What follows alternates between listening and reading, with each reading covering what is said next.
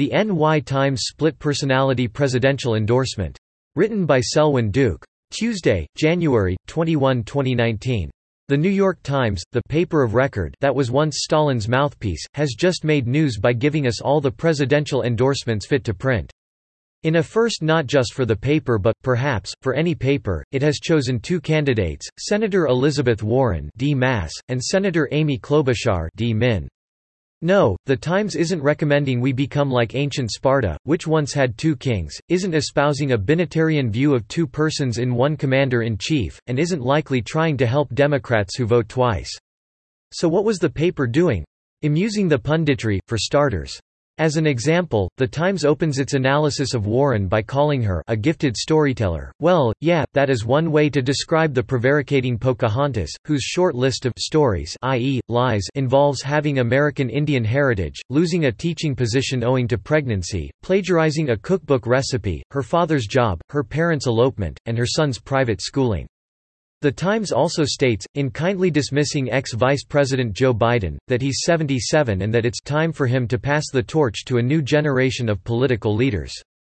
Yet while the 70-year-old Warren certainly is more vibrant than Punchy Joe, she's not exactly a new generation, a half-generation, maybe, or a new degeneration. But this may not matter because, writes Fox News' Howard Kurtz in a credible analysis, the Times' criticism of Warren and praise of Klobuchar make clear they want the latter. Warren has displayed some questionable political instincts, explains Kurtz, quoting the paper's profuse criticism of Warren. She can sound like she sees a universe of us versus thems. She's backed away from Medicare for all. She goes too far in placing the blame for a host of maladies from climate change to gun violence at the feet of the business community when the onus is on society as a whole.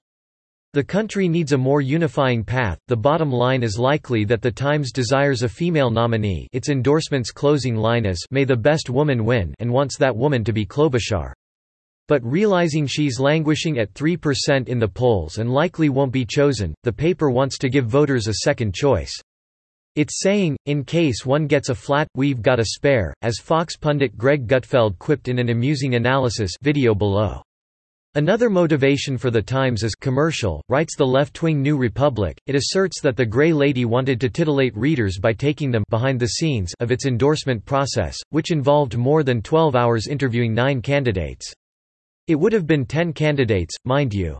Amusingly, however, Michael Bloomberg refused to be interviewed, claiming that he, a 77-year-old man who heads a major media company, didn't yet have positions on enough issues. The Times relates, but the Grey Lady's effort isn't impressing. The New Republic called the paper's endorsement a charade, while other critics, on both the left and right, said the organ had beclowned itself. Yet perhaps the most clownish aspect here is the notion that there's anyone but radical Democrat contenders from which to choose, with the Times labeling Klobuchar a realist. The paper does admit that upon interviewing the candidates, the similarity of their platforms on fundamental issues became striking.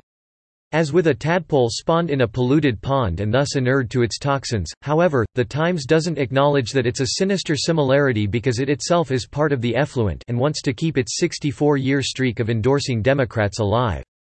Just consider that Klobuchar, a supposed moderate, is in favor of the Green New Deal, and has a 100% rating from Planned Parenthood and NARAL and an F rating from the NRA, relates commentator Brian C. Jundeff.